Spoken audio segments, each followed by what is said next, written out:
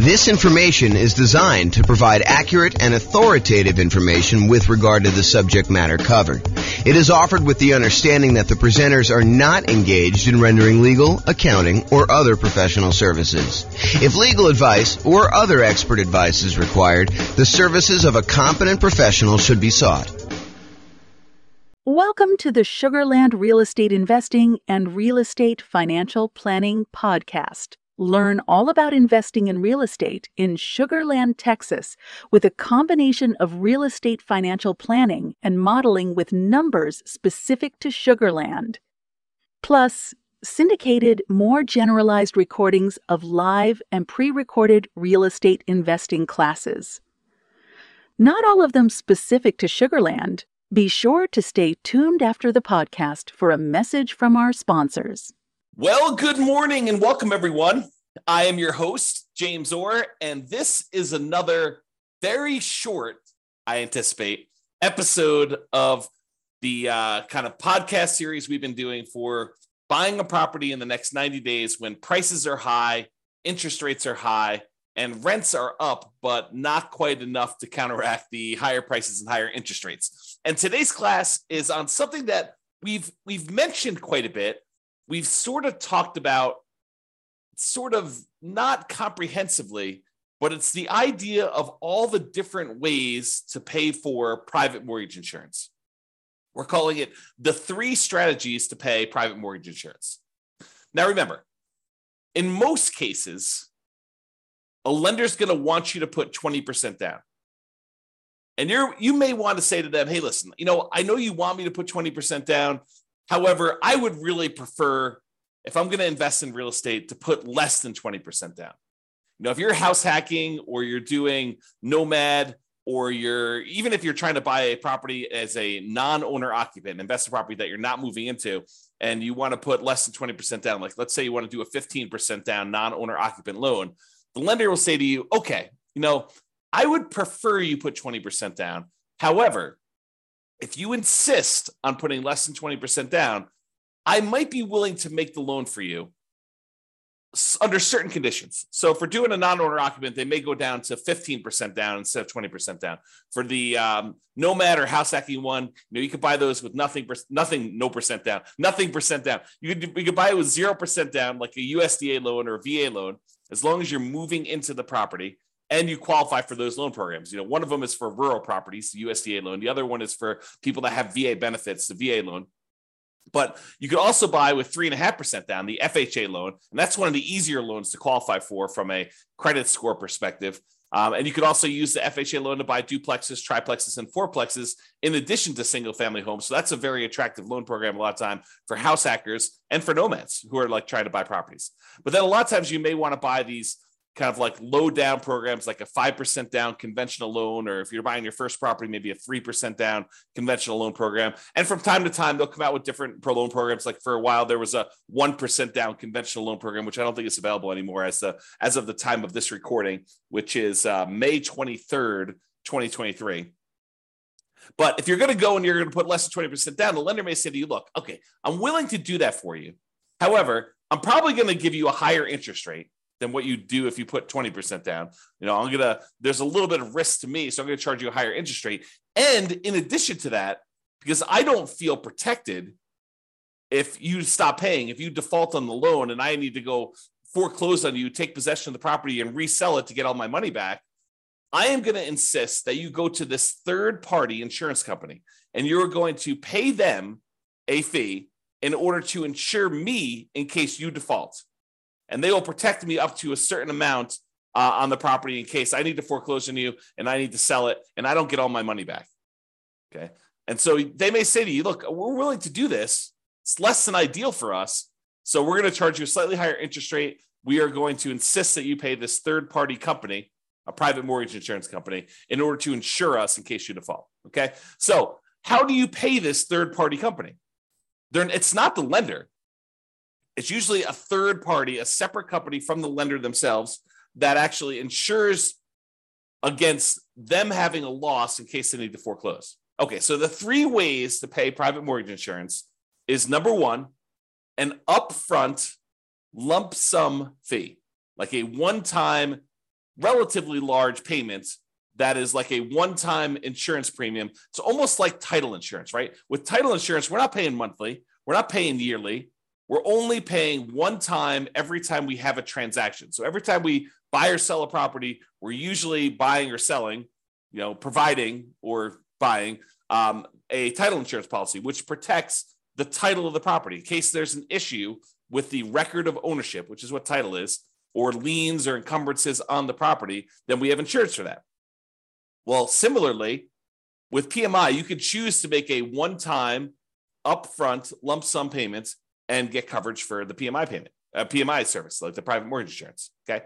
Or number two, we could increase the interest rate from the lender and have the lender give us a credit, which is then used to pay for the private mortgage insurance, right? You understand when you go to get a loan, the lender will say to you, look, if you don't want to pay any fees, the rate is this, whatever it is, 7%, let's say.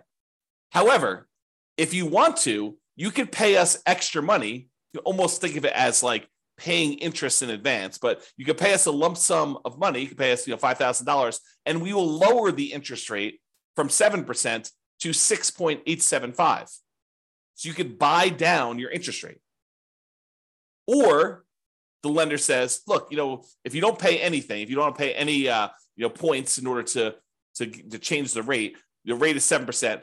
But if you want to, if you voluntarily take a higher interest rate, we will actually give you some money. We'll give you a credit that you can use to cover some of your closing costs. And so the lender says, look, if you voluntarily take 7.125, we will pay you $4,000. So it works in both directions. Now, you can't do this and say, okay, I'll take 17%, you give me $120,000. Doesn't work to that extreme. There's limits as to how high you can go in both directions. You can't buy it down to zero, okay? So you can buy this thing down a little bit. You can pay, a little bit of money. You can buy it down, in some cases, half point. You might be able to get a credit for a little bit. There are limitations usually on a loan as to how much you can do there. So you can choose to voluntarily tell the lender, look, I don't want 7%. If you give me 7.25 or 7.375, then you could pay the private mortgage insurance from the credit you're giving me. And so it's sort of like a, in quotes, lender paid private mortgage insurance because the lender is paying it for you and they're baking it into the rate. They're baking it into the mortgage interest rate, right? You're voluntarily taking a higher interest rate in exchange for not having to pay PMI. Another way of thinking about it. Okay. Or the third way is you could pay a monthly private mortgage insurance premium to the private mortgage insurance company via your escrow, and that could cover you for your insurance. Now, and sometimes there are combinations of these. You may have an upfront premium and a monthly premium. For example, with FHA loans, there's an upfront mortgage insurance premium and a monthly mortgage insurance premium. Okay. Now let's look at each one of these to kind of go through a little detail. And we're going to talk about the pros and cons of each because there are some significant advantages to doing one way or another. And depending on what you're trying to accomplish and what your plans are with the property, you may want to do one versus another. Okay. So let's talk about that upfront lump sum PMI fee where you just pay one big chunk all at once, one time when you acquire the property. So you pay that one-time upfront lump sum payment for private mortgage insurance instead of paying it monthly. So what are some of the benefits of doing it that way? Well, number one is you don't have to worry about the loan to value of the property and when private mortgage insurance drops off. So with the other payments, the other types of private mortgage insurance options, like the monthly one, in some cases, FHA being an exception, where FHA, depending on how much you put down, doesn't go away ever. But with conventional financing, when you decide to pay a monthly private mortgage insurance payment, after a certain point, when the property value gets to the point where your loan balance is less than 80% of the value of the property, when you get to an 80% loan to value, in other words, then you can request to have that private mortgage insurance removed and you no longer have to pay the monthly fee. Well, if you choose to do the upfront lump sum payment, you don't have to worry about all that. Well, is my property value high enough? Is my loan paid down enough Am I really at 80% loan to value? You don't have to worry about any of that stuff. And in a lot of cases, when you go to do the monthly one and you think you're getting close to that 80% loan to value, sometimes they'll say, okay, you're relatively close. Why don't you pay for an appraisal? $800, $600, $1,000, depending on when you get it, who's doing it, all that other stuff. But it might cost you, I don't know, somewhere between $500 and $1,000 probably, in order to have an appraisal done to prove to the lender that you are at that 80% loan to value to request to have that monthly PMI removed. Well, if you do the upfront lump sum PMI payment, you don't have to worry about the appraisal. So you can almost subtract off whatever it is, $500 to $1,000 off the cost of the PMI payment, because you'd probably have to pay that in order to have it removed if you're thinking about doing it aggressively. Now, if you just wait until, based on your original purchase price and the loan paying down to 80% loan to value, they probably will not require an appraisal at that point, because it's conservatively likely that you're at 80% loan to value then, and you might not have to pay for an appraisal at all. Okay, but talk to your lender to get the details of your specific loan and your situation and what they're going to require. Okay. So you don't have to worry about that loan to value and when the PMI is going to drop off, because you just paid it all up front. So there's nothing for it to drop off. It basically is in existence already. You paid a one-time upfront lump sum payment. You don't have to worry about anything monthly. Okay.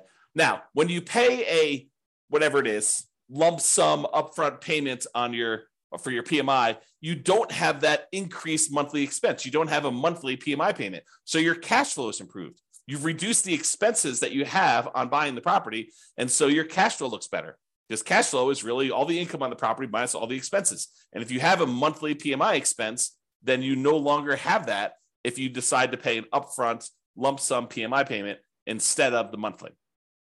So if we know how much we're saving each month by not having to make a monthly PMI payment, and we know approximately how long that will last for, if we estimate, property values are going up around this, and that's a reasonable number to expect into the future, and my loan is paying down this amount in the first year and this amount in the second year, and we can look at in the future and figure out when we would get to that 80% loan to value.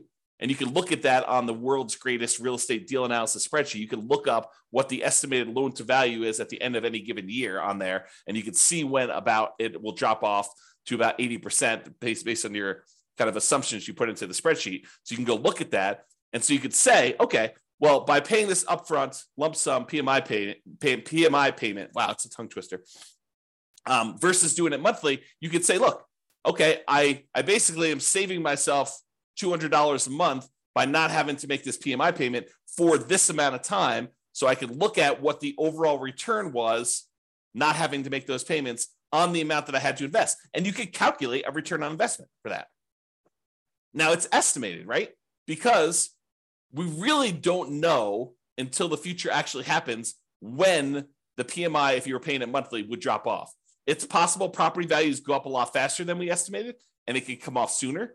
It's possible that property values do not go up, that they go down, and that we have that PMI on there longer than we expected. So we're really doing an estimated calculation as to whether or not we should do this upfront lump sum payment and what the return is going to be on that by how long we might possibly have the monthly one. Okay. And it might be, when you're thinking about this, you calculate your return on investment for doing the upfront lump sum one, and based on not having to make those monthly payments, it might be better from a return on investment or cash flow perspective by taking the same money and instead using it for additional down payments and or buying down your interest rate. So when you look at these calculations, you say, okay, look, I've got an extra $10,000 sitting on the sideline, right? I've got all the down payment I need to do the deal. I've got my negative cash flow set aside. I got my reserves set aside. I'm all ready to go. However, I've got this extra 10K. What should I do with the 10K? Well, one option is I could possibly decide, instead of doing monthly PMI, I could pay the upfront lump sum PMI and not have to worry about a monthly payment. Okay, that's one thing. We could look at what the return would be on taking that money and doing that. We could estimate what the return would be. Or I can say, look, maybe instead of doing paying PMI up front, maybe I could take the $10,000 and add it to my down payment. So instead of putting whatever it is, 5% down, now maybe I'm putting 7% down or 8% down or 10% down, whatever it happens to be. So you could choose to do that. And you can look at how that would improve your investment by using the world's greatest real estate deal analysis spreadsheet and playing around with this, saying, okay, what if I put 10K more in my down payment? How would that impact everything? How would that affect my returns? How would that affect my cash flow? Like, I look at all those different things. Or instead of actually taking that $10,000 you have on the sideline and using it for additional down payment, you could choose to go to the lender and say, okay, Mr. and Mrs. Lender, what if I gave you $10,000? How much could I buy my interest rate down for?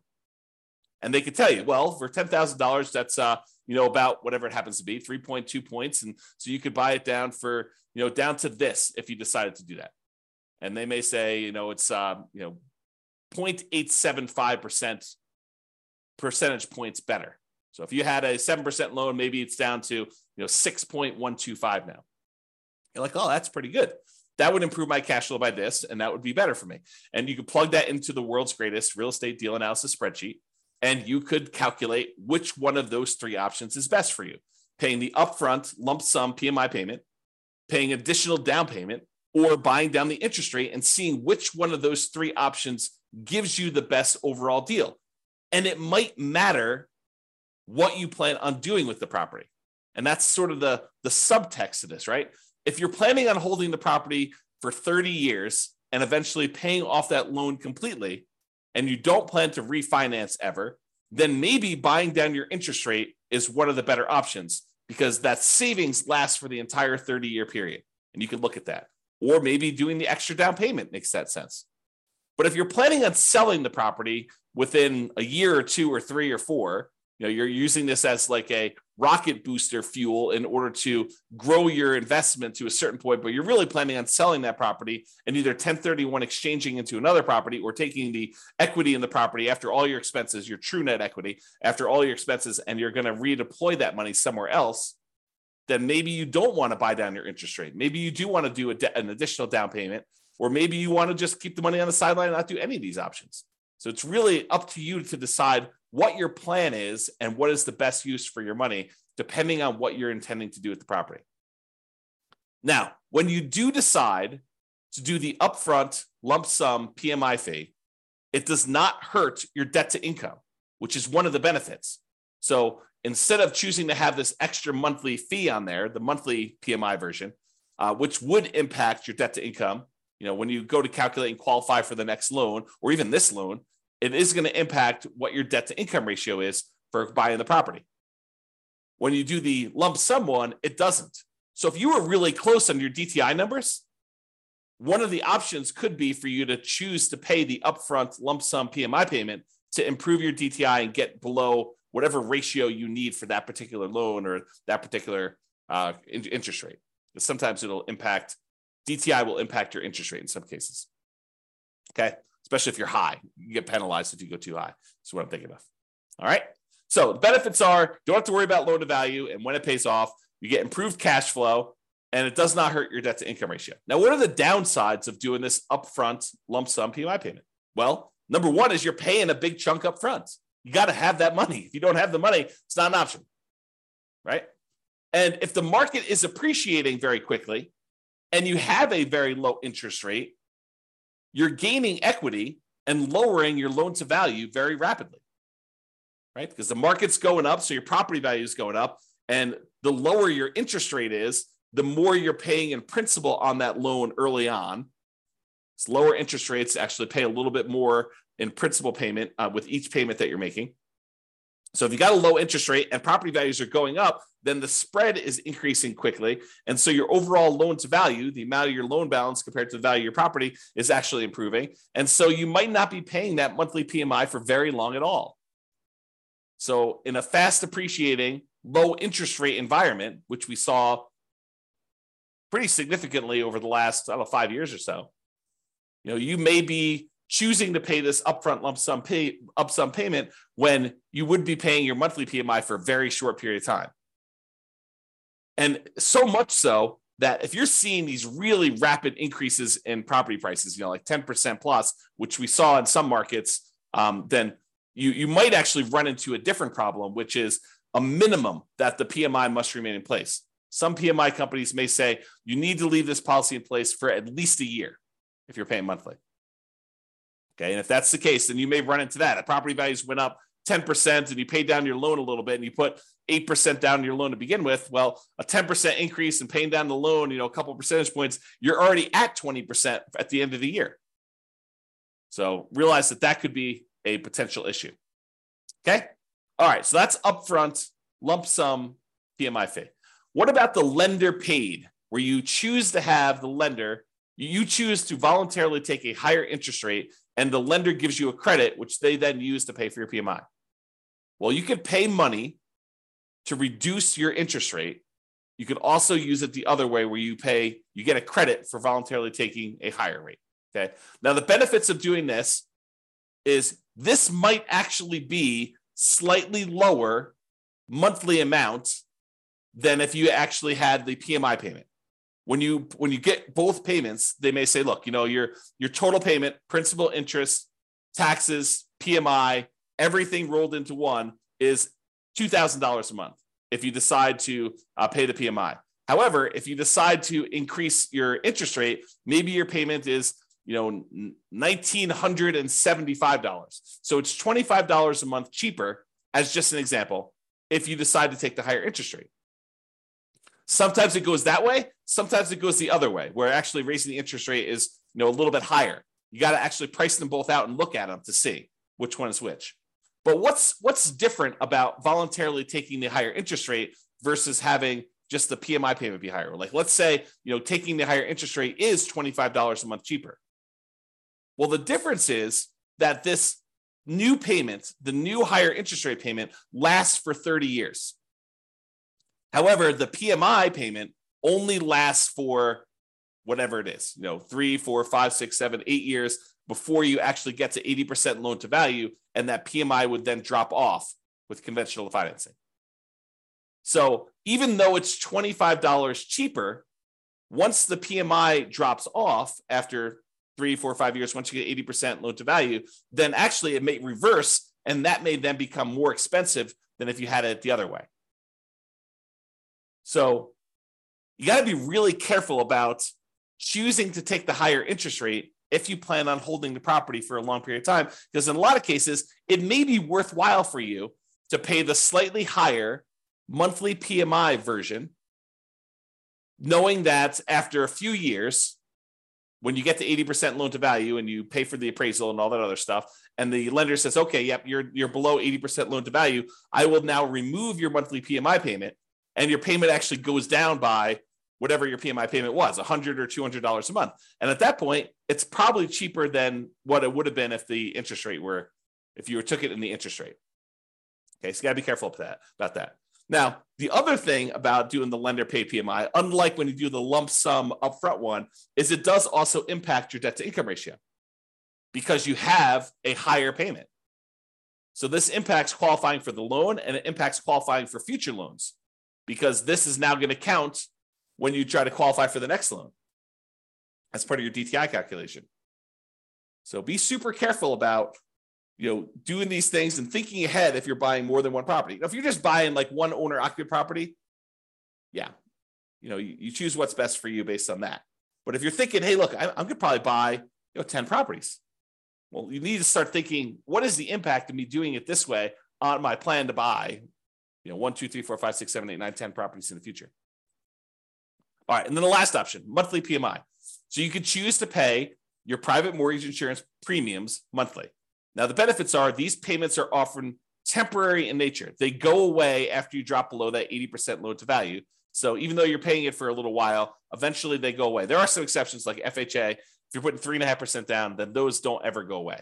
You have to actually sell the property or refinance out of the loan completely into a different loan in order to get rid of PMI if you're buying FHA. But with conventional loans, it does go away. Oh, something I think I forgot to talk about? So another benefit of paying the higher interest rate one, if you're voluntarily taking the higher interest rate, is there may be some tax benefits to doing this because the interest on loans is tax deductible. However, listen very carefully to this. The overwhelming majority of taxpayers are choosing to take the standard deduction, and so this will not come into play for you if you're doing this for owner-occupant properties.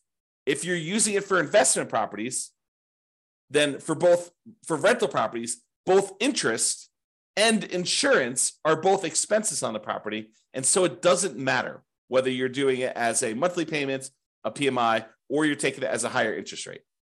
All right. So realize that, if you're an owner occupant, insurance is not tax deductible, as far as I know.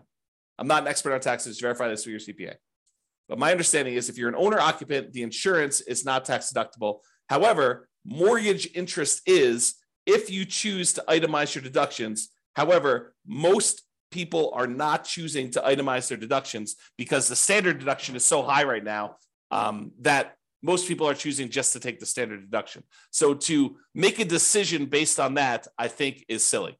You don't want to, what is the saying? The dog wagging the tail wagging the dog. You don't make decisions for tax savings, right? You make decisions and then you look at the tax kind of implications of that and you see if you could live with those. But it's not like you're optimizing. You're not choosing your investments based just on taxation. All right, so think that through. Okay. All right. So back to the monthly PMI one. So the benefits are these payments are often temporary in nature. They go away after you drop below 80% loan to value. The downsides of doing monthly PMI is these can hurt cash flow. Unlike when you do the lump sum upfront payment, when you do monthly, it actually impacts your cash flow. And it impacts cash flow early on, especially when it is harder than ever to generate cash flow, right? Cash flow tends to improve the longer you hold a property. The longer you own a property, that payment, the principal and interest part of payment is fixed, even though taxes and insurance and other things are going up over time. Rents are also tending to go up over time. And so the longer you tend to own a property, the better the cash flow on the property tends to be. So it's usually hardest earliest on when you first buy a property. And so that's when you have this monthly PMI payment, which is when it's hardest to get cash flow. And that's when it hurts the most. So that's the trick. Another downside is it does also impact that debt to income ratio when you're qualifying for your loan, and especially when you're qualifying for your next loans, at least until it drops off. So when we think about comparing monthly PMI to taking the higher interest rate, at least the monthly PMI option, except for FHA loans, is going to drop off after some point. And then that DTI will be improved and it won't impact you anymore. But if you do the higher interest rate, that lasts for 30 years or until you pay off the loan. So that's harder. All right. So in conclusion, lenders prefer you to put 20% down. If you insist on putting less than 20% down, they may opt to make you pay they may opt to make the loan, but might require you to purchase third-party insurance to protect them in case you default. This third-party insurance is called private mortgage insurance. It protects the lender against you defaulting. You pay for it to protect the lender because they would rather you put 20% down. You are insisting on putting less than 20% down. They're saying, okay, you twisted my arm. I will make you the loan. However, you need to actually protect me in case you default. Now, when you get your loan, you can often choose which way you prefer to address putting less than 20% down and paying PMI. You could do this upfront lump sum payments. You could choose to voluntarily take a higher interest rate to get a credit to have the lender pay for PMI, or you could choose to pay the PMI payments monthly. And each has its own pros and cons, which we've discussed. And really, it depends on what you plan on doing with the property as to which you should do. And a good lender, and to a lesser degree, less likely, a good real estate agent should be able to talk to you about pros and cons and how this might work for you. Okay? And which choice you should make based on your plan. All right, so that's all I got for you. Hopefully you enjoyed this class. Now you've got a full understanding of the three different options for paying PMI and how this all works. Have a great day, everybody. Bye-bye for now. With home prices up, mortgage interest rates up, and rents up, but not quite enough to counteract the higher prices and interest rates. Cash flow on rental properties in Sugar Land is harder than ever. Book a call with the Real Estate Financial Planner to apply our proprietary 88 strategies to improve cash flow on your rentals. See the show notes for a link to schedule your call and improve your cash flow today. If you're a real estate agent, lender, or professional in Sugar Land that wants to help our real estate investor listeners, consider reaching out to learn about collaboration opportunities with this podcast. We'd love to add more value to our listeners by having you assist our investors buy, sell, and finance their real estate investments, See the show notes to schedule a call to discuss collaboration opportunities.